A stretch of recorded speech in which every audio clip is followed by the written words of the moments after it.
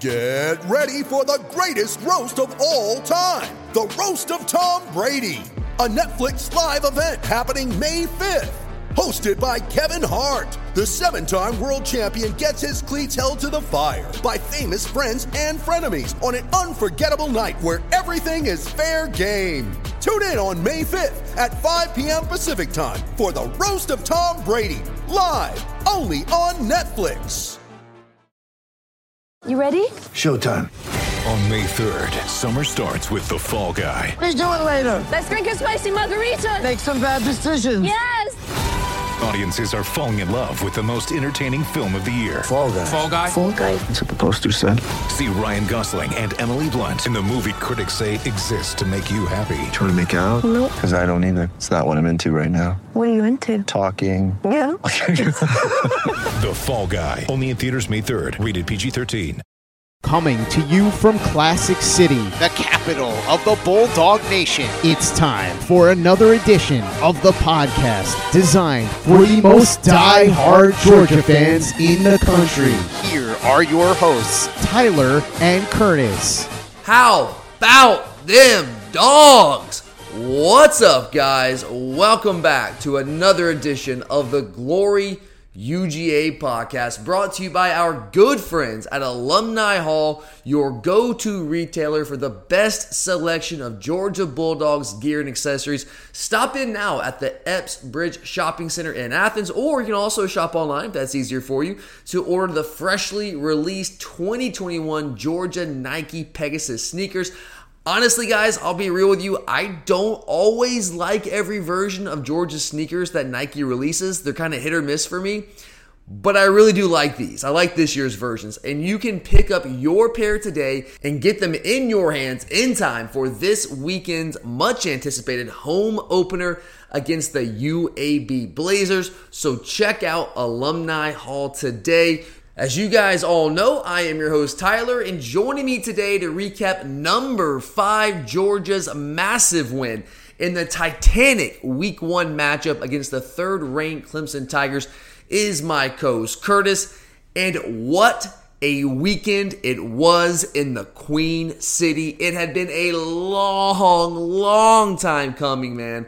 Last year was...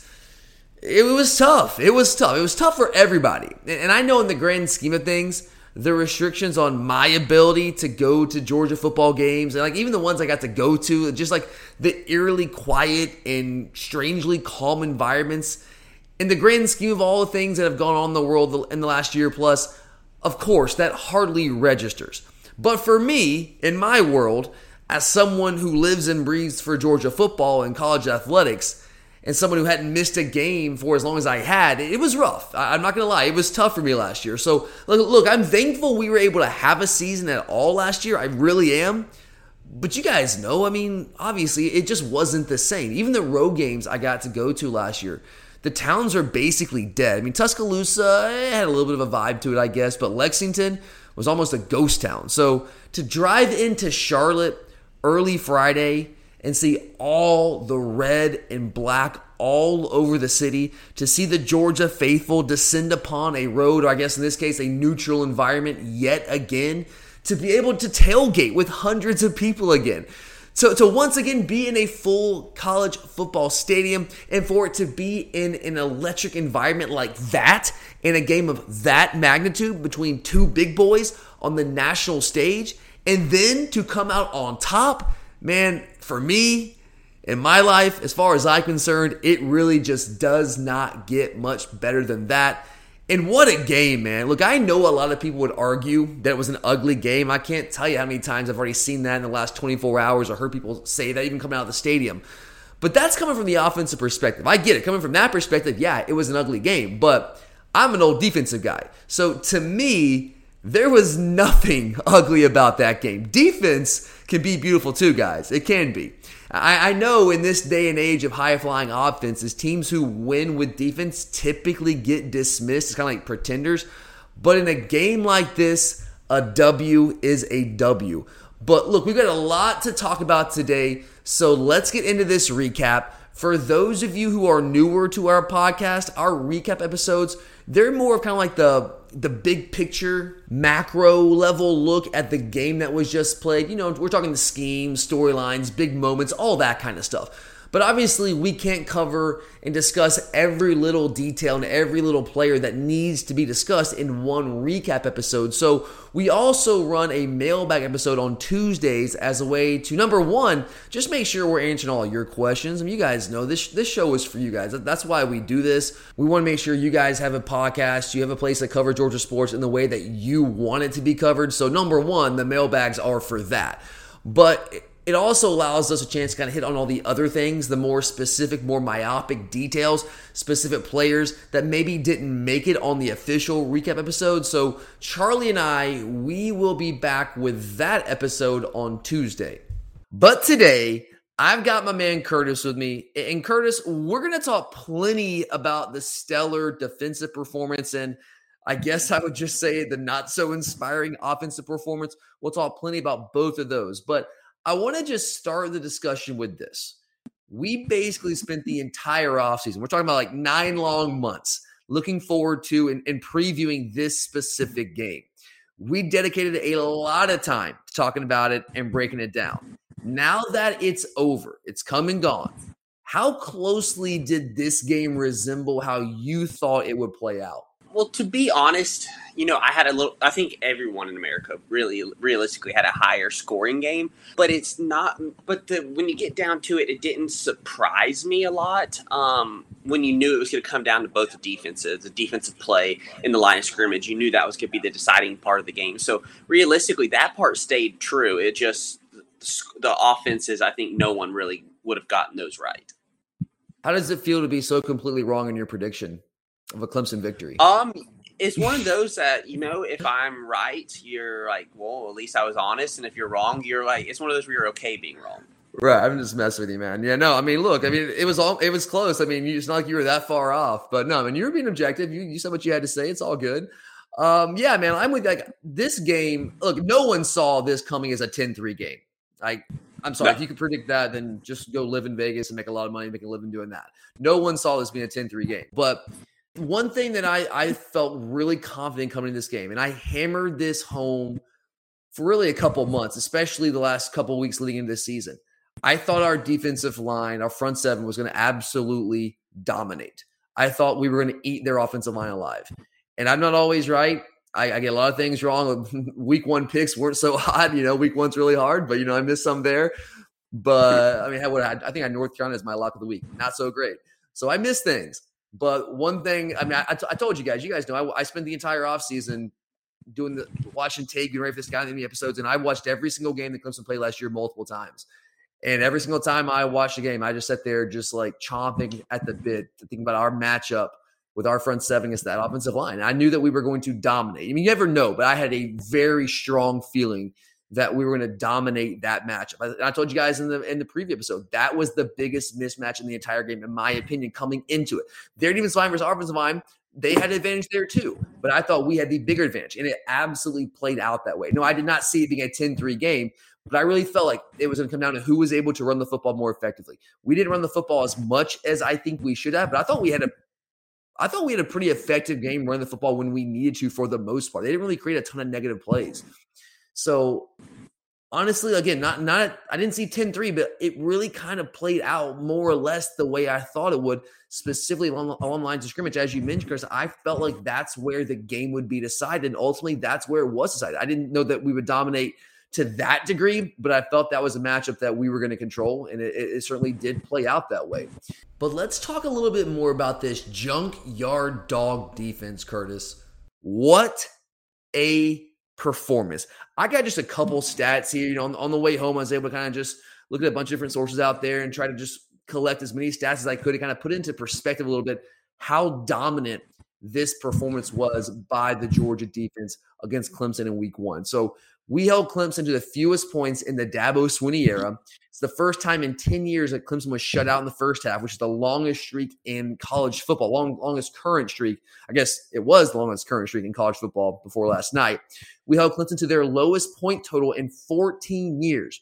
We held them to 6 feet rushing. Yes, 2 yards. I think 6 feet sounds better. I think that tells the story more. If you say they ran for 6 feet. 7 sacks, guys. We did not hit 7 sacks total as a team last year until game 3. For 7 3-and-outs in that game. Held Clemson to 180 total yards, the second fewest in the Dabo era, after they had gone for 400 or more yards in each of their last 12 games. So any way you slice it, just an absolutely dominant performance by the Georgia defense. So, Kurt, I got to ask you, man, where does that defensive performance rank on your list of all-time defensive performances? I'm not talking about just Georgia. I'm talking about just all-time college football defensive performances. It's hard to put it into words, honestly, and figure it out, because I think the thing that people, not only was it just an absolute dominant performance, but they came out and did this week 1. I think week 1 is the times you see some most explosive plays on offense and breakdowns of things because communication, all that isn't there, but yet they came out clicking on almost all cylinders, except for, 1 or 2 things here or there. They were absolutely dominant, and that's just not what happens when you think week 1. Look, it's hard for me to sit here and say it's the most dominant performance in college football history because I have not seen every college football game. There have been a ton of dominant defensive games. Think about that. Was it the 2011 Alabama LSU game? Was the 9-6 game in Tuscaloosa? Yeah. But, honestly, I think both teams in that game, I'm pretty sure both teams were over 225 yards total offense. And that was also before the offensive explosion. We're talking about Clemson, who runs a very modern spread-based attack that takes advantage of all the things that modern college football allows offenses to do to defenses, with RPOs, things of that nature. It was a different era. So, I will say this. At the very least, it was as dominant a defensive performance that I have seen, that I can remember. Maybe I've seen one at some point that's just not coming to mind right now. Obviously, this is very fresh in my mind. But I don't recall seeing a more dominant defensive performance by any team in my lifetime, in a game that I've watched. And I'm sure I'm missing something. I'm sure somebody's going to send us a tweet or someone on Instagram and say, hey, what about this game? And you're probably right. But, this has got to be right up there. To hold Clemson to 3 points, 180 total yards, that is an unbelievable, truly, almost I cannot quite believe it happened. Still, here we are, almost 24 hours later, I still can't quite believe we were that good. I knew that we would dominate up front. I really felt we would. But there were some questions in the secondary. Clemson's got really good players, guys. DJ Uiagalelei, I know he did not look like a All-American last night. That guy is still very, very, very good. They have tons of good receivers. Their skill talent is fantastic. The offensive line, as has been the case for a long time, not so great. But to just dominate them the way that we did, it's got to be one of the best, if not the best, defensive performances that I've ever seen in my entire life. Mother's Day is around the corner. Find the perfect gift for the mom in your life with a stunning piece of jewelry from Blue Nile. From timeless pearls to dazzling gemstones, Blue Nile has something she'll adore. Need it fast? Most items can ship overnight. Plus, enjoy guaranteed free shipping and returns. Don't miss our special Mother's Day deals. Save big on the season's most beautiful trends. For a limited time, get up to 50% off by going to BlueNile.com. That's BlueNile.com. When you need mealtime inspiration, it's worth shopping Kroger, where you'll find over 30,000 mouth-watering choices that excite your inner foodie. And no matter what tasty choice you make, you'll enjoy our everyday low prices, plus extra ways to save, like digital coupons worth over $600 each week. You can also save up to $1 off per gallon at the pump with fuel points. More savings and more inspiring flavors make shopping Kroger worth it every time. Kroger, fresh for everyone. Fuel restrictions apply. You're a podcast listener, and this is a podcast ad. Reach great listeners like yourself with podcast advertising from Libsyn Ads. Choose from hundreds of top podcasts offering host endorsements, or run a reproduced ad like this one across thousands of shows to reach your target audience with Libsyn Ads. Go to libsynads.com now. That's LIBSYN ads.com. But now that we've established how dominant that performance was, Curtis, by the Georgia defense, the obvious next question, in my opinion, the more important question is how?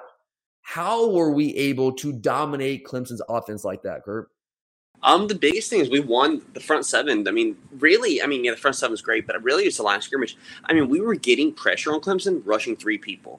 Realistically, in college football, or in football in general, that does not happen. You don't see people getting pressure and even sacks only rushing 3. And I think that's the biggest thing. But I also just want to give credit to the DBs because there were at times that some of those sacks, our front 7 was getting after it, but our DBs were blanketing people, and we just really gave them no option, nowhere to go with the ball. And when they did, there really wasn't a time where they had it. And winning the line of scrimmage just completely changed the game. I mean, we, like Kirby Smart always said, or like we always say with Kirby Smart, he's one of these people that likes to make you play left-handed.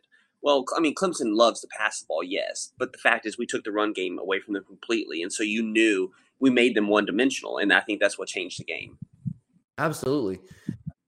I keep sounding like a broken record, and I hate to sound like a broken record, but the fact remains that we won this football game because we flat out controlled line of scrimmage. It's that simple. And you're right, Curtis. There were a couple of those sacks, 7 sacks. A couple of them were coverage sacks. I mean, I know the one that Nolan Smith got. That's the first one that comes to mind. Like you mentioned, that one we were only rushing 3 guys. We dropped 8 on that play. We really were not even trying to get after the quarterback. We were just rushing 3 guys, and we were blanketing them. And Nolan, to his credit, made a play and got on the lay and made the sack. But there were a couple coverage sacks there. But just drive in, drive out, snap in, snap out.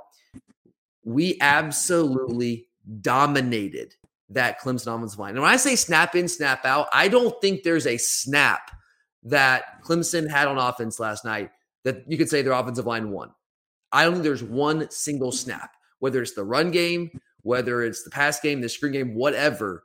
I don't think they won one single snap. I've got to watch it back one time since I've gotten home. That's it. I'll watch it a couple more times throughout the rest of this week. But based on what I saw last night live in the stadium, what I've seen so far in the rewatch, I don't think you can argue. I think you can argue there's not one single snap that they won. And I felt like we would dominate up front. I did not know that it would be like that to that degree. And when, like you mentioned, Curtis, when you make a team one-dimensional, it's going to be very, very difficult for them to be able to have any kind of success. I don't care who you are. It's going to be extraordinarily difficult. I mean, I laid the numbers out in our preview show last week. I mean, when Clemson was able to run the football last year, they won football games. The games where they were held under 100 yards, those are the games that they lost. The 2 games that they were held under 100 yards rushing against Notre Dame and Ohio State, I think they were held like under 40 against Notre Dame, under 50 against Ohio State. They lost both those games. I told you guys that was the key to the game. Again, I don't get everything right, but all you do is just look at recent history. That's all you had to do. If we held them under 100 yards and we won the rushing battle, we were going to win this game. That's why I said it was the key to the entire game. That was my one key to the entire game. Who wins the rushing battle? Can we hold them under 100? Can we have a decent amount of success running the football? And the answer to both those questions was an emphatic yes. And therefore, we won the football game. It's that simple. And we did a great job in the secondary as well. There were some moments there late in the second half where it got close. I mean, it was close the entire game, but when they were driving down there, they got inside the red zone, about to potentially score a touchdown, and our defense bowed their necks, got stops. They got inside the red zone. They didn't even try to run the football because they knew they weren't going to be able to have any success doing that. They tried to throw the ball, and our secondary came up big. Some guys had not been tested, guys like Latavius Brini, who I was very open in the preseason telling you guys I had concerns about him in coverage, because I hadn't seen it. I wasn't saying that he could not do it. I just simply was saying I had not seen him do it. I had questions. I had concerns there. I thought he responded with a huge game. We'll talk more about him a little bit later. But guys like him, Amir Speed, Keely Ringo, I know there's some pass interferences there, but I thought they responded really well. So as I bring up the secondary, obviously that was the big concern that everyone had, not just in the Georgia fan base, but everyone nationally. When they talk about college football, when they talk about Georgia, one of the first things they brought up was, all the questions in the secondary. How do you feel like we answered those questions in week 1? I think we did really well. Realistically, Clemson had one big play, and that was really it. And outside of that, we had their guys blanketed the whole time. Now, I do think the announcers made a good point that this is not the Clemson of old with their offense, because they don't have that guy, that slot guy, that difference maker that sit down in there, so it made it easier to blanket them. But the fact is, I still think our defensive backs held up well. And the one thing, too, is even with the big plays, like they were able to bring them down. Like, I think one thing that really stood out to me was that our DBs were physical in their own right, out there making plays and tackles. And that's a big thing, too, because that can, make plays even bigger if they miss their tackles. And I felt like they were doing it in run stopping. And even if Clemson caught the ball, they were hitting them almost as soon as they caught it. They weren't giving up much. Yeah, you're totally right. Like, one thing that was interesting to me was the lack of screens we saw from Clemson last night. I told you guys in the preview show last week, they were top 10 in screen percentage last year. They were number 1 in Power 5 in screen attempts over the past 3 years.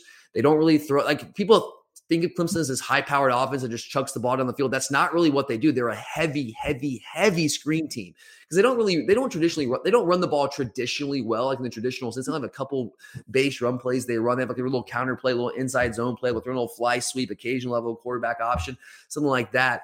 But they were 96th in deep pass play percentage last year. Only 14% of their pass plays were what Pro Football Focus would consider deep pass plays. And we didn't see that screen game from them heavily. We saw a couple from them last night, but not a ton, not as heavily as we had seen from them in years past. And you're right, Curtis, highlighting the fact that they don't have that slot receiver. Now, Spector was going to be that guy for them. His brother's a linebacker, the smaller guy. He's their little slot receiver. They just did not have a guy like, go back to like even Artavis Scott, obviously Amari Rodgers last year, Hunter Renfrow. They don't have a guy like that. Right? They have good receivers. They don't have a guy that fits that role for them. And that's an exceptionally important role for that offense. So I think that certainly played to our advantage there. But, it also helps when they're consistently in third and long because they couldn't run the football. We were suffocating them there. So when you're in third and long, that helps. We were able to get into our dime package and be able to play coverage. And also when you can just whip their offensive line without even bringing extra pressure, extra guys. Now, we brought extra guys at times. You can't do the same thing every single snap. But we were getting plenty of pressure. Even if we didn't get sacks, we were affecting the quarterback with just bringing 4 guys. And if you can do that, it's going to really help your secondary, especially those guys who are inexperienced like Keely Ringo and Amir Speed. Amir Speed's been around since 2017. He's still inexperienced back there. But you mentioned earlier, Curtis, there were some plays where we absolutely, our pass rush benefited from our secondary blanketing guys. We got some coverage sacks there as well. So I think it all kind of goes hand in hand. I think they all play extraordinarily well. But I want to dig in here on Keely Ringo and Amir Speed. We all felt pretty good about Darion Kendrick coming in. This guy has had a couple years of starting experience over at Clemson. Good for him winning this game. And that's got to feel good for him. Feels great for all of us. Got to feel good for him too. But Amir Speed, Keely Ringo, how did you feel about them on the other side of the field there opposite Darion Kendrick? How do you feel about their performances?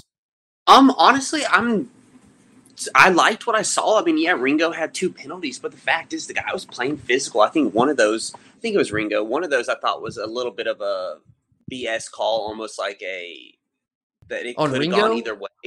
Yeah. The first one on Ringo when he was kind of holding the arm, that was at the first quarter? Yeah, I mean, it was maybe a penalty, but I think it was also a play you could have not called, just chalking it up as a physical play. Yeah, it was not as obvious. The second one, he flat out tackled the guy in the end zone. Oh, yeah, the second one he deserved 100%. But even then, I like him doing that because I think that's a good play in his own right, even for a young guy, because the fact is you don't give up a touchdown.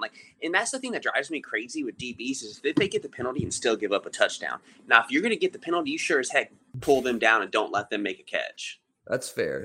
I will say this about that play too. I mean, the thing was, and this is an experience. This is where an experience hurt him.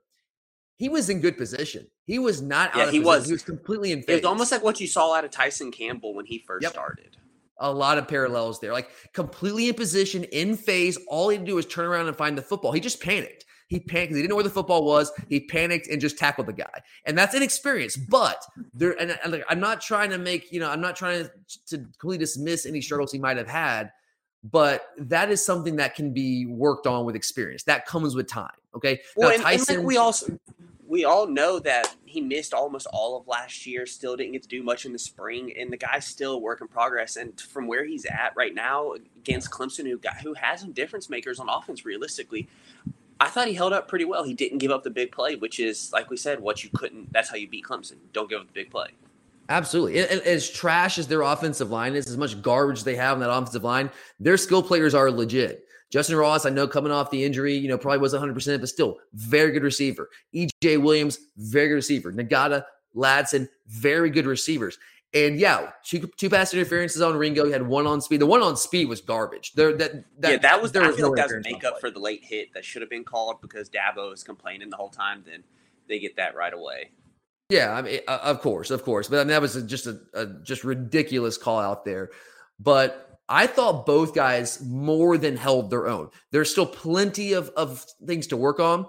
I think they both need to improve their awareness with the ball in the air, especially Ringo. But like you said, Curtis, this guy basically had no reps at all last year. Spring practice was like his first real live reps with our football team. All right, he's coming off labrum surgery. So he's going to be a work in progress, but the tools are there. I thought he responded in a big way in a big game against a really good group of receivers and a really talented quarterback. So his best of ball is clearly ahead of him.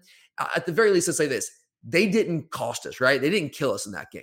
No. So, and Clemson's a talented enough offense that they could. There's a very realistic possibility coming in that game that they would, and they tried to pick on those guys, especially in the fourth quarter. They were trying to make their comeback. They were going to speed. They were going at Ringo. That's where they were trying to find their matchups. And yeah, they got a couple pass interference calls, but at the end of the day, those guys, speed, Ringo held their own and allowed this defense to just completely suffocate what Clemson was trying to do offensively. And they're just going to get better and better. There's no doubt there. So clearly it was an all-time performance by the defense.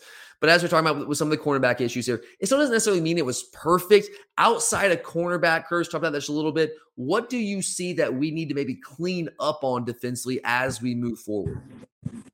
I think communication. Now, there were times Clemson, like I said, they tried to run the wheel route quite a few times. We did a couple good times, but I also think the pass rush getting to him helped. But there could have been some big plays there. I still think that's something we need to work on. Yeah. Just communication wise there, because it seemed like we were very close to being exposed right there again. So that'd probably be my biggest thing outside of just, I thought we did a good job tackling, but you can't miss some of those tackles, like where you saw Nakobe miss on the running back on third down. You just can't have that. Yeah, and it's tough. Those guys are playmakers too, man. They get scholarships for a reason. Those guys are good. It's tough to tackle a guy like Shipley who's got some wiggle one-on-one in space like that, but you got to bring him down on a third down like that. I believe that was a third down. I'm pretty sure it was a third down. Yeah, it was a third down, and we had him for a 1 yard gain or something. And yeah, you got to bring him down. But Nakobe we'll talk more about Nakobe later on, but fantastic game, incredible game. But that you got to be able to bring him down. We're totally nitpicking here. When you hold a team to 3 points, 180 yards, it's really hard to find something. Yeah, I thought obviously we rushed the passer well. We dominated the run game. I thought we played the ball in the air outside of Kuechly a couple of times, but we defended the ball well in the air. We were knocking down passes. Devontae White did a couple things like that.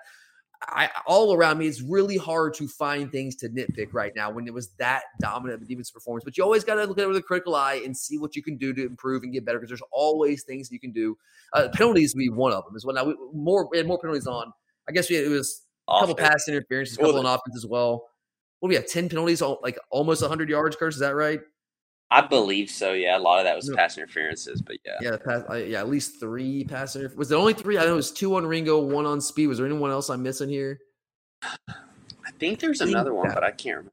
Yeah, it was at least 3. It might have been more, and then you go back and check that. But, yeah, we're kind of just nitpicking there. Now, one thing before we move on to the offense, one thing I want to go back and talk about here, Curtis, we're talking about how we were able to dominate. I focused a lot on how we were able to just control the trenches there. I also, and this kind of goes hand in hand with that, we absolutely spooked DJ Uiagalelei, right? Oh, yeah, from the get-go. I mean, he was hearing footsteps, man. He was seeing ghosts out there. There's just no other way to put it. I mean, he only played 2 games last year, but I broke those games down many times. I watched them more than the other games because I knew that's who we were going to be playing. And it was hard to find major flaws in his game because he's really, really good. And he had big games in both those matchups against Notre Dame and Boston College. But there were some slight accuracy issues. Like he'd miss some open guys. And we saw that a little bit last night. Now, some of those, he was sitting with a clean pocket and just missed guys. But there were plenty of times where, again, we affected the quarterback. Even if we didn't get him on the ground. Now, we did plenty of times, 7 sacks. But there are plenty of times where we may not be able to get him on the ground, but we absolutely affected him. We made him move off his spot, made him kind of throw off platform. And there were some guys that might have been open in the secondary that were open that he just didn't hit. So that's another big part of this. Not just the sack numbers themselves, but it goes beyond that. Just being able to affect him and get into his head. He just did not know where people were coming from. And I got to give Dan Lanning a lot of credit there. He called a hell of a game defensively. I know that you've been critical of Dan Lanning in the past, Curtis. How do you feel about the game plan that he put together against this Clemson offense? Well, I think it was a great game plan. Honestly, DBs did well. They did good disguising coverages. Defensive line. I mean, in all honesty, too, the defensive line and play the front 7. I mean, they can make your life a lot easier too, and they can go out there. You can get a pass rush with 3 guys that can help any coach. But not to take away, I still think Dan Lanning called a great game, getting stunts and everything. I mean, it was a combination of all things. I mean, the players had to go out there and play, and there were times where we didn't actually bring pressure, and like we just had a 3-man rush. We weren't even trying to do anything. There was no gaming, no stunning up front, and we were still able to get to the quarterback because Clemson's offensive line, again, is complete trash.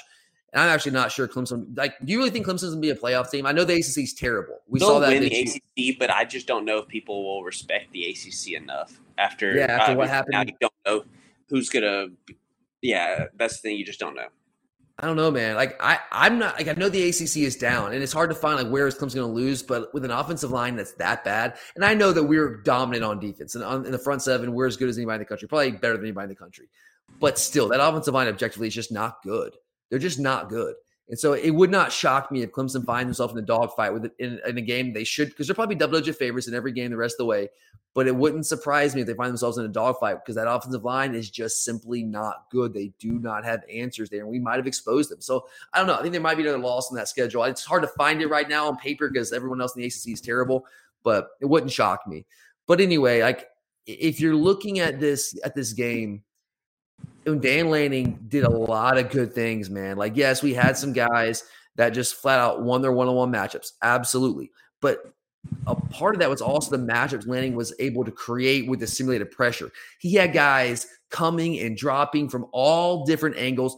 DJ Uiagalelei had no idea where the pressure was coming from. Because again, when I say we blitz, that means we're bringing more than 4 defenders. Even when we only brought 4, it looks like a blitz, but it's not really a blitz. But he had no idea which 4 defenders are coming. We were dropping Devontae, like Tramel Walthour was dropping into coverage like in a zone blitz. We were bringing guys from everywhere. So the creativity in what we were able to do, and I'll give Lanning credit. And Kirby said in his post-game press conference, we went because we gave up too many yards passing last year. We absolutely did.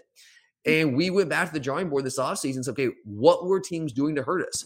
And we figured out times we were too predictable in our coverages and our pressure packages and what we were doing.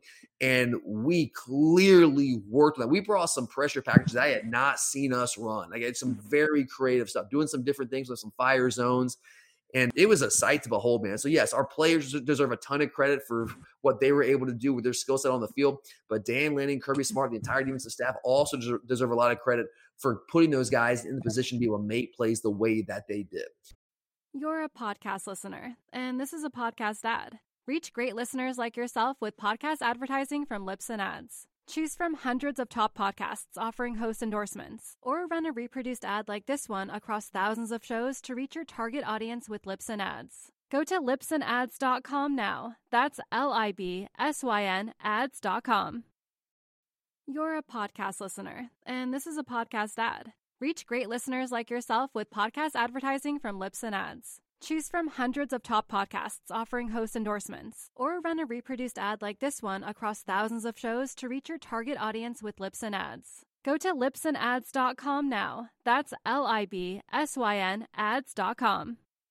But all right, Curtis, as dominant as that performance by the Georgia defense was, and it was absolutely a masterpiece by Dan Lanning, Kirby Smart, the entire defensive staff, and all the players out there on the defensive side of the ball. It was an absolute masterpiece. But anyone who watched this game knows very clearly it was a tale of 2 sides of the ball. Not like we've ever heard that story before, right? We held them to 180 yards. Incredible. But we also only managed 256 yards of our own and only 3 points of our own offensively. So, Curtis, first off, despite the win, there are a lot of people, both within and outside of the Georgia fan base, already in full speed churning out the notion that this is just the same old Georgia offense and that nothing has changed.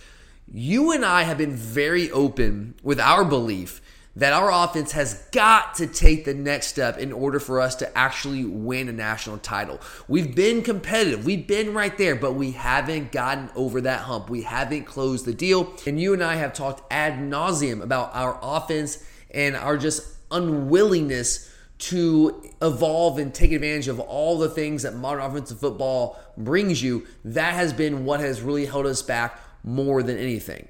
So, after seeing what you saw last night, how concerned are you about the Georgia offense right now? Honestly, I'm not very concerned. You kind of even alluded to this, that you thought we'd be more of a running team in this game, because like the fact of the matter is that right now going into the game, that was our most experienced group of game experience was our run game. When people are out there judging like, oh, we weren't getting the big explosive plays, well, we were so depleted right now, especially at wide receiver, that we had someone who just got on scholarship a week or two ago getting targets. That's what we were doing. And some of those plays too, like the big plays that were almost made, you got to think they were there to be made. Ladd McConkey, in my opinion, that one where JT kind of overthrew him a little bit, for some reason he started moving to the sideline a little bit instead of keeping going upfield, where if he keeps going upfield, I think he catches, he's hit more in stride. There was also a play in the fourth quarter where he threw a fade to AD Mitchell. JT put the ball in a perfect spot. AD lost the ball. He got pressed at the line of scrimmage and got rattled there and just lost the ball. It was a great throw by JT. He was in a great spot.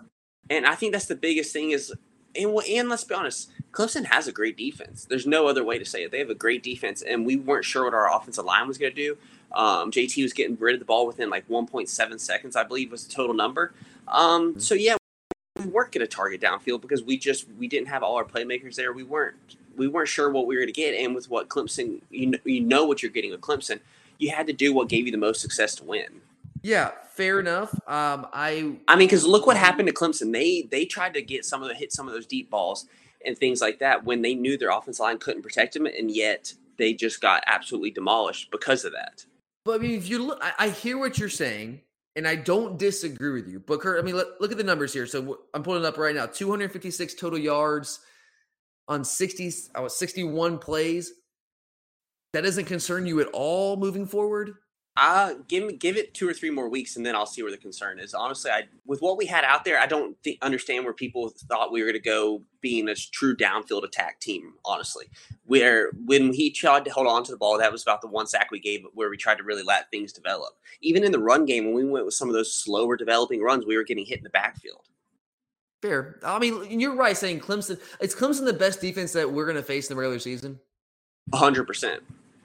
I think that's a fair assessment. Yeah, I think that's at least the best front seven we'll face, and that's really what hurts you in the passing game. I mean, we'll see if we get to the SEC championship game. Knock on wood, we'll see who we play there. But the regular season, I mean, I feel pretty confident saying that Clemson's the best defense that we're going to face all season in the regular season. So I don't think it should shock us that we did not have a stellar offensive performance. I think the fact that we only scored 3 points, even though we won the game, which is all that matters at the end of the day, I think that is causing some consternation in the fan base right now moving forward. And I do kind of understand. I will say this. I'm not concerned because we still have questions that we need to answer. But I'm not overly concerned, as you said, because as far as I'm concerned, in my opinion, the Georgia offense that you saw last night is not the Georgia offense that you will see moving forward. Does that make sense, Kurt? No, but let's be honest, Dar. The Georgia fan base, even if you won by 50, would still find something to be absolutely in panic over. Like, that's just who our fan base is. I mean, that's just college football fandom in general. I mean, but that's the fact is, like, even all the announcers pointed out, like, once they start getting healthy, this Georgia offense is going to change. Once you get the offensive line settled, I don't even think that what the line we saw in this game will be the offensive lineup or what you see on the line of scrimmage going forward for the long haul. I don't even think that everything's going to change. And once you get more settled and get some of these wide receivers in there, I mean, we targeted Brock Bowers numerous times, and as good as he's been, the fact is we didn't really have any of our upperclassmen ready to go. John Fitzpatrick, we kind of had to put him on a limit to keep him out there, especially to have him when we needed him in the run game. We were very hampered. Darius Jackson did not take one single snap on offense. So I think I saw a statistic that we had 2 players at our skill positions that had caught the ball more than 5 times last year, being only Jermaine Burton and John Fitzpatrick. Those are the only guys that had caught more than 5 passes returned that were played in this game. That is accurate. And you make a good point about how people are viewing the final score in the offensive performance. We win 10-3. And people are going to be pissed off and freaking out because we only scored 3 offensive points. But if we would have won the game 48-41, we still won by a touchdown, still same margin of victory, but people be freaking out because our defense sucks, right? Yeah, that's the thing. Like, if we had the shootout, everyone thought we would. Oh, God, we have so many problems on defense. What are we going to do? Yeah, absolutely. You're absolutely right. But I think the issue here is that people have become conditioned over the past couple of years, because recent history indicates that you have to have an elite offense. Yeah, you need to be good enough on defense. You can't be garbage on defense, but you have to have an elite offense that can put up big-time points game in and game out to win national titles. And that's where our fan base is right now. That's our expectation. We want to win national titles. We know we have the defense. It's the offense that has to catch up. And that's kind of where the consternation comes from, because we've seen this story over and over again. And people just have it in their mind that defense doesn't win championships anymore. I think that may change the more the year goes on, too, of how our offense, like, you've got to give it time to grow, especially. I mean, we've talked about all offseason how we're still trying to get healthy, especially at the skill position. So I don't know why people thought right away they'd come out there putting up ridiculous explosive numbers when we're still not truly healthy. Jermaine Burton's only gotten back to practice in the last week and a half. Kearis Jackson, like I said, didn't even play out there. So all these John Fitzpatrick just got back to practice this week. Like, all these people are not healthy. All fair points. So I'm going to move on to the next thing here. So clearly there are concerns on offense, in my opinion. I know you're not overly concerned, but I think that's fair to say there are some things that we've got to get better. We've got to improve there. But I want there's no question we have to get better, but I think people are over here under the assumption that this is just who we are and there's no chance we get any better. And I think that's way overreaction. That's folly. Yeah, I completely agree with you 100% there. But I want to dial in quickly here before we got to get out of here, Curtis. I want to dial in more specifically to the game plan. What did you make of our game plan, specifically the lack of vertical shots, which is something that JT Daniels really opened up for our offense the last 4 games of last season? What did you make of the game plan? I understood it. Would I like to see some more shots? Of course. But the fact is, we weren't sure our offensive line could hold up, especially when Tate Ratledge went out. And you had to bring in Warren Erickson, who had just gotten back to practice this week, and let alone who knows how many reps he's even gotten at the guard position. We weren't sure how we were going to hold up. So I completely get not being as willing to take it. And like I mentioned earlier, even when we tried to run slow developing run plays, run plays that needed a second or two, like what you would expect out of a passing attack, we were, we got hit at the line of scrimmage. So there was things that we definitely had that showed that, trying to soften up their coverage was the best thing we could do. Here's what I would say about the game plan. And I talked about this. If you are following us on Instagram Live, I was able to find some Wi-Fi, did a little Instagram Live session during halftime. I was waiting in line for some water. So make sure you're following us there, guys. We got a lot of good stuff coming for you. I was tweeting about this too, man. I was hammering this. I felt like we needed to run the football more. Todd Monken is a far smarter man than I will ever dream of being. He knows far more football than I could ever imagine knowing. And I have a lot of respect for him. I hesitate to criticize coaches on like play calling because they just have so much more information they're operating off of than we do. They know the players, they know the schemes, the numbers. They've watched more film than we have, obviously. So I always hesitate to do that.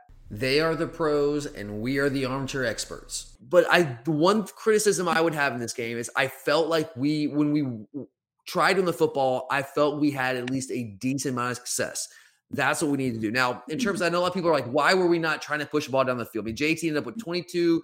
He was 22 of 30 for 135 yards, 4.5 yards per attempt. Didn't really try to push the ball down the field at all. And I don't think that's what people were expecting. They wanted us to take some shots. I did too. But I think it's a combination of 3 things. All right. This game plan that we had, which was clearly quick pass, get the ball to JT's hands, misdirection, screen game, all of that kind of stuff. RPOs as well. I don't think we RPO as much as I would have liked to have seen, but still, that was kind of what we were trying to do. Get the ball out of his hands, quick stuff. I think it's a combination of 3 things that motivated us to do that. Number one, just a massive amount of respect for that defensive line and their ability to disrupt. Guys, I laid it out in the show last week. This defensive line over the past decade, this Clemson defensive front, since Brent Venables came over to Clemson from Oklahoma, has been the most disruptive defensive front consistently in college football. They're always number 1 or 2 in college football in tackles for loss. And they're always up there in sacks as well. That's what they do. They disrupt and they wreck your game plan. They create game-changing plays. He simply did not want to allow that to happen. Taking 5-step drops to allow some of those vertical shots to develop, that also gives time for that dangerous defensive front to create havoc and create potential game-changing plays. I mean, we saw our own defensive line do the very same thing to Clemson's offense. And Monken clearly did not want our offense to suffer the same fate. And they also and we spent a lot of time talking about how aggressive they play, how often they blitz. They're one of the top blitzing teams in the country. But they came out in this unusually soft and very passive approach to defense. Nolan Turner not being in that game at safety, kind of a safety blanket for them back there, a safety guy they trust that just does not blow assignments. Him being out in that game, I think that really frightened them. I think it caused them to completely change what they were doing defensively and just try to keep that the too high safety shell most of the game to really take away our chances to try to get one-on-one matchup. They were playing just a soft zone all game long. They did not trust those guys to be in one-on-one matchups with our receivers. Now, I question that game plan a little bit because our receivers didn't really do much to scare anybody, but I guess it really worked for them for the most part. And then as you were alluding to, Curtis, the third factor here would be our own injury situation. Guys, just listen to this list. No George Pickens. I know we knew he wasn't going to be out there, but still, no George Pickens. No Kearis Jackson on offense. No one knew that he wasn't going to play on offense at all. No Darnell Washington. Tate Ratledge goes out for the second play. Warren Erickson's playing guard. He was a center before he hurt his foot. He hasn't been practicing much. Burton and Fitzpatrick both played, but they missed most of fall camp. Burton missed the entire first 2 weeks of fall camp. After day one, he sprained his ankle. Fitzpatrick was out with a sprained foot for almost all of fall camp. He really wasn't cleared until the week of the game. So we were the walking wounded on offense going up against this hellacious defensive front, just a great front seven. And then on top of that, they're sitting back playing this soft, passive approach, not really giving you those vertical shots. It's going to be very difficult to try to call a game at all. I thought, all things considered, that Todd Monken did what we had to do within those restrictions and within those confines to win this football game. Now, again, my one criticism is I feel like when they're sitting that too high safety, that very soft shell, how do you get them out of that? How do you get them out of that so you can take some vertical shots on the field? You need to run the football. You have to run them out of those too high safety looks. You have to force them to bring one of those safeties down and go to either cover three with it. Because if you're in a single high safety look, there's two coverages you can run. You're either running cover three or you're running cover one, which is man coverage. And that's when you can create some of those vertical shots. We did not commit to the run enough until late in the game. And when we did run the ball, I thought we had a decent amount of success. We only had 19 true rushing attempts before that last drive. I thought we ran the ball well when we tried to. And Curtis, I'm curious to get your take on that. Do you think that we should have committed more to the run last night? I mean, no, because I think at the same time what we were doing was work, especially what really killed us is we were. But was it really working? I mean, we had 3 points. I think a lot of the things too is you saw some of those early game mistakes of those holds, offsides, and things that really started killing our drives. That went from us having a 3rd and 2, 3rd and 3. To all of a sudden being back in 3rd long again, where those quick passes. There were a couple plays, yeah. And then especially in the second half, I think the thing was too, like we went to the run and we were gashing them, but then we'd have the one little play that would push us back far enough, and those are the things that, like we talked about, that can get corrected. And think about it. When you get inside the 10-yard line, you get in the red zone, you get inside the 10-yard line, and you don't run the ball one time. Like I have an issue with that. I mean, you run the ball to get down there for the most part in that drive, and you completely go away from it once you get inside the 10-yard line. That to me, again, Todd Monken is a great coordinator, knows far more about football than I do. I just feel like we need to run the football more in that game than we did. I mean, think about that last drive, Curse, the 4-minute drill, 4 minutes, 44 seconds, we get the ball back, and we don't throw the ball one time. We run it right down their throat when every single person in that stadium knew we were going to run the football. If we were able to run it in that situation, we could have run it all game long on them. I think that's fair. I think also, but the thing was too, we finally tired them out. You know, without Davis being in there, you kind of were seeing it more later in the game, where in the beginning of the game, they were still, fresher, and you had to wear them down. Okay, then that's a fair point. Yeah, by the end of the game, they were just worn down. But I just think in the second half, we could have leaned on them more. That would be my only slight criticism. Because if you want to hit those vertical shots, if you want to hit those big plays, you've got to bring them. You can't just throw the football when your receivers are blanketed just to throw the football. The ball's going to get picked. So to get them out of those looks, you've got to do something. You got to force them to bring a safety down the box. And I just don't think we were committed enough to the run. We did it at times, but I felt like we should just commit it more. And maybe that's just me. But I feel like that would have opened up some opportunities down the field a little bit more. But Curtis, all right, I know you got to get out of here in just a second, man. So let's run real quickly here to our game balls. I'm going to just let you go here. Give me 3 game balls that you're handing out to players or coaches from Saturday's game.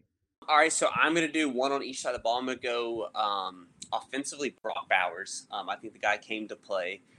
Defensively, I am going to go with Nakobe Dean. I think the guy, you have to go with him. And then I also want to go Jake Camarda. I thought the guy did a great job. What I mentioned earlier in the week, that having someone like that who can help you in the field position battle really, really helps. Huge, man. In the first half there that we played field position for at least the first quarter or so, he was obviously a huge part of that. I think he could get down one right at the 10 and then one inside the 5 at the 1. I think it was actually where we downed it. You mentioned Brock Bowers. You guys know we've been talking about Brock Bowers for a long time. Curtis, how good can Brock Bowers be? He can be really good. I think the guy's just going to continue to get better and better the more comfortable he gets, and especially when you get people like Darnell Washington and some of those guys back healthy, that can allow him to not garner as much attention will also help him. 6 catches, 43 yards. No, didn't have a huge yardage total there, but I think the 6 catches was the most for a Georgia tight end since 2014, I want to say. So great debut for Brock Bowers. That guy's he's a monster in the making, guys. I told you about him. He's a guy that just all you do is watch tape in high school. You're like, wow, this guy can absolutely play. And you throw in Darnell, like you mentioned, throwing Darnell Washington in the mix eventually here, and that's going to be just hell on earth for defense to deal with those 2 guys and 12 personnel out there. That's going to be tough. I also love the Nakobe Dean pick. What an absolute baller he was last night. He was all over the field. 2 sacks. He had 1.5 sacks all of last year. Had 2 sacks in the first game. Even the ones where he wasn't getting the quarterback on the ground, he was still affecting the quarterback. He did a great job attacking downhill against the run the few times they actually tried to run the football. He was great in coverage, attacking sideline. Nakobe Dean absolutely showed out last night. I think that's only the beginning of what's going to be an incredible season for Nakobe. Potentially an all-SEC, maybe an all-American type season for Nakobe if he keeps up that pace. So great picks there. Camarda also, big-time performance by him. So for my 3 game balls, since you took Brock Bowers, he was right up there at the top of my list. So was Nakobe. I'll go with a couple different guys. And at the top of my list, my first game ball is going to go to safety Chris Smith, who clearly made the play of the game. His pick 6 off DJ Uiagalelei accounted for the only touchdown in the entire game. And I know if you've read some of the post-game coverage, it's been pretty well documented by now, but he did a really good job there baiting DJ into that throw. What happened on that play was pretty simple. So it was a great design by our coaching staff as well. And Chris Smith also gave our coaches credit for that. But Latavius Briney's blitzing off the edge there from the star position. When that happens and Uiagalelei sees that, he is immediately going to look to the quick game to take advantage of the void that Briney has left behind. And Chris Smith kind of slow played it. He did not immediately crash on Justin Ross as soon as Briney blitzes off the edge of that. He kind of slow played it, made it look like he was playing zone a little bit there, but completely baited DJU into that throw and then broken the ball, picks it off, takes the distance, rest is history. Dogs win 10-3. But Chris Smith, man, I have a soft spot for this guy. There's a couple guys on our team that I have a big soft spot for. Chris Smith, Latavius Briney, Amir Speed, 3 guys on this defense that I really have a lot of respect for. These are 3 guys that did not have immediate success upon coming to Athens.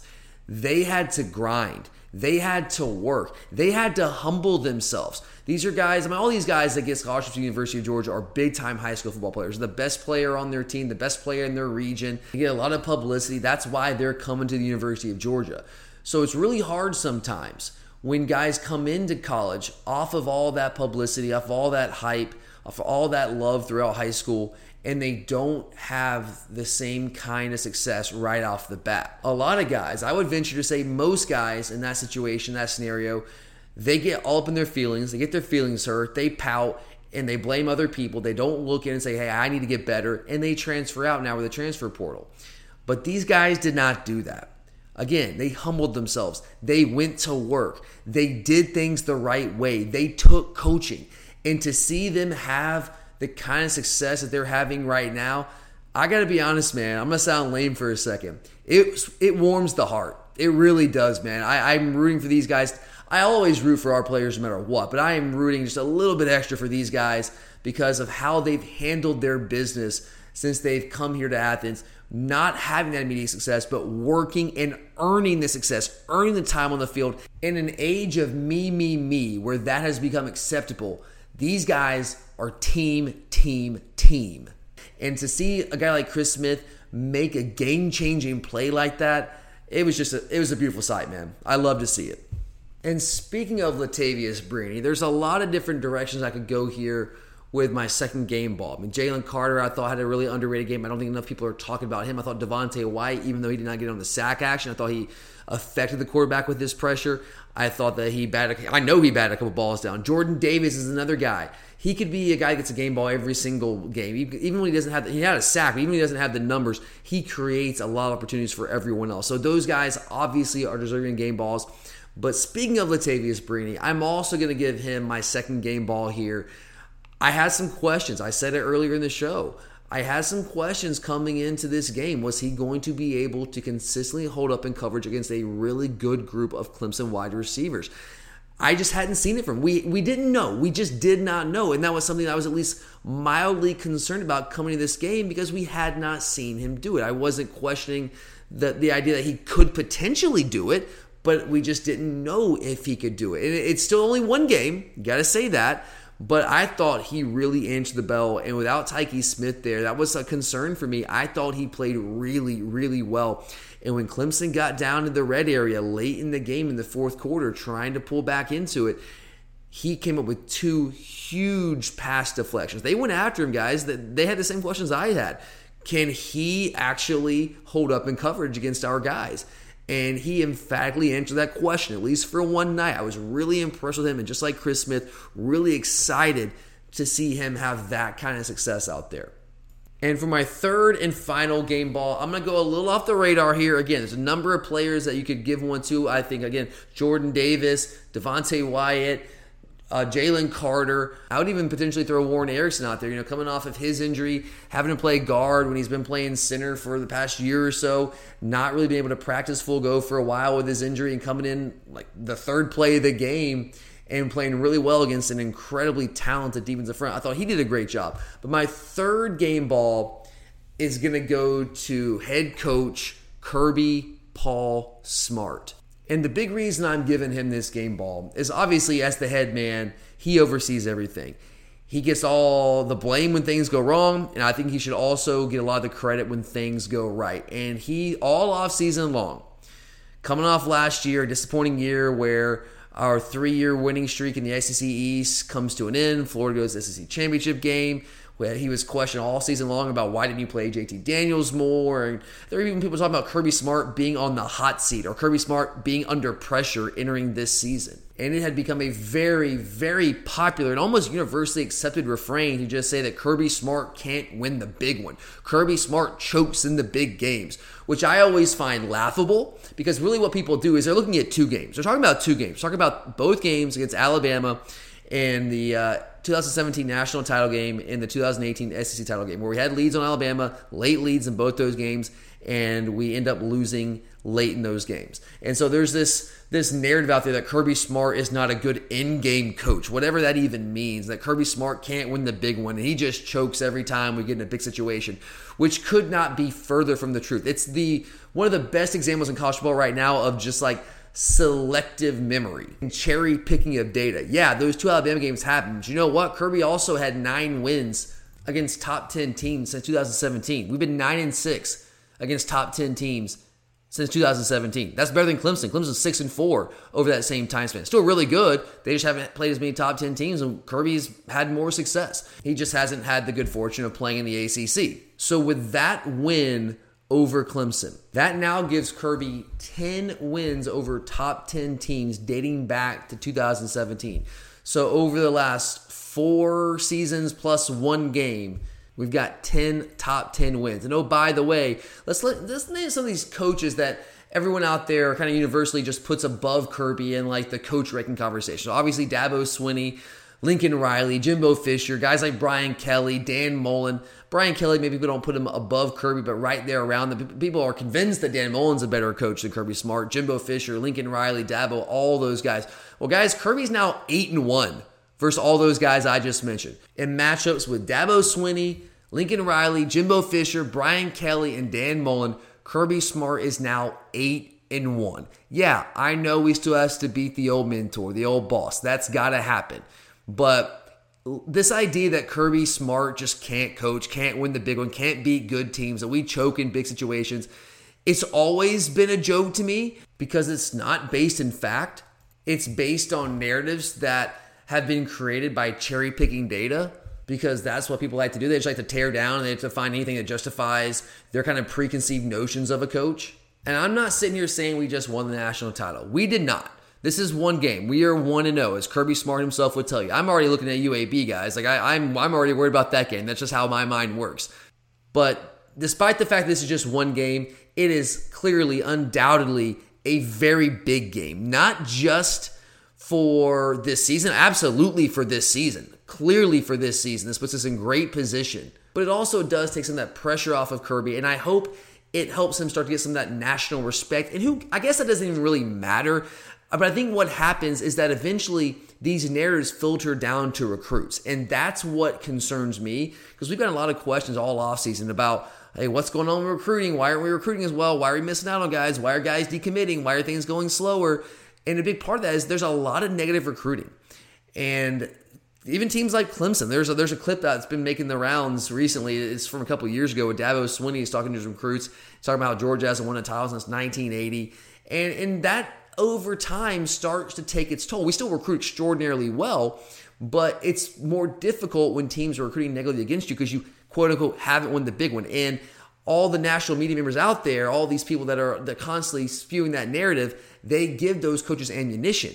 And that kind of makes its way down to the recruits. It filters down to the recruits themselves, and then eventually they start to buy that perception and that narrative. So winning a game like this certainly helps change that. My answer to all the recruiting questions we've gotten all offseason, all the concerns that people have had is we just got to win. Just win, baby. That's what we got to do. And this is a huge step in the right direction, starting the season off with a win like this against a really good Clemson team who I think is probably going to run the table. I know I said I wouldn't be surprised if they lose a game somewhere along the way, even though they'll probably be double-digit favorites every game the rest of the way.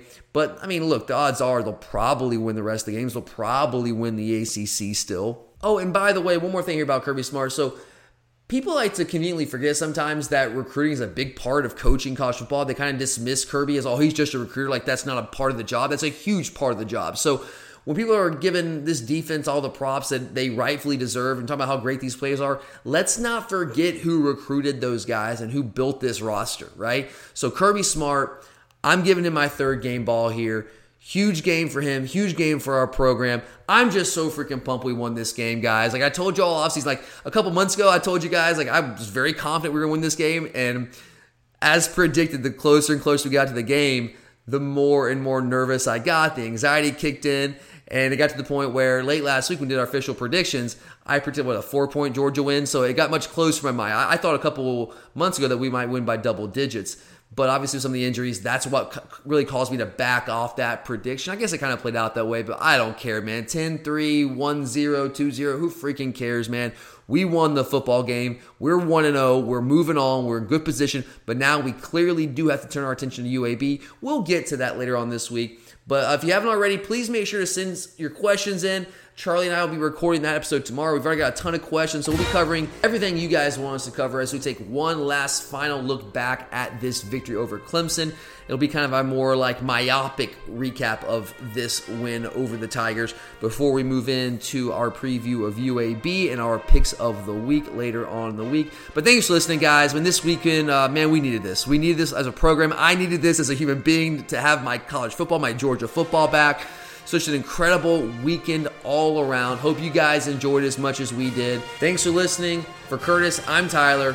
And as always, go Dogs!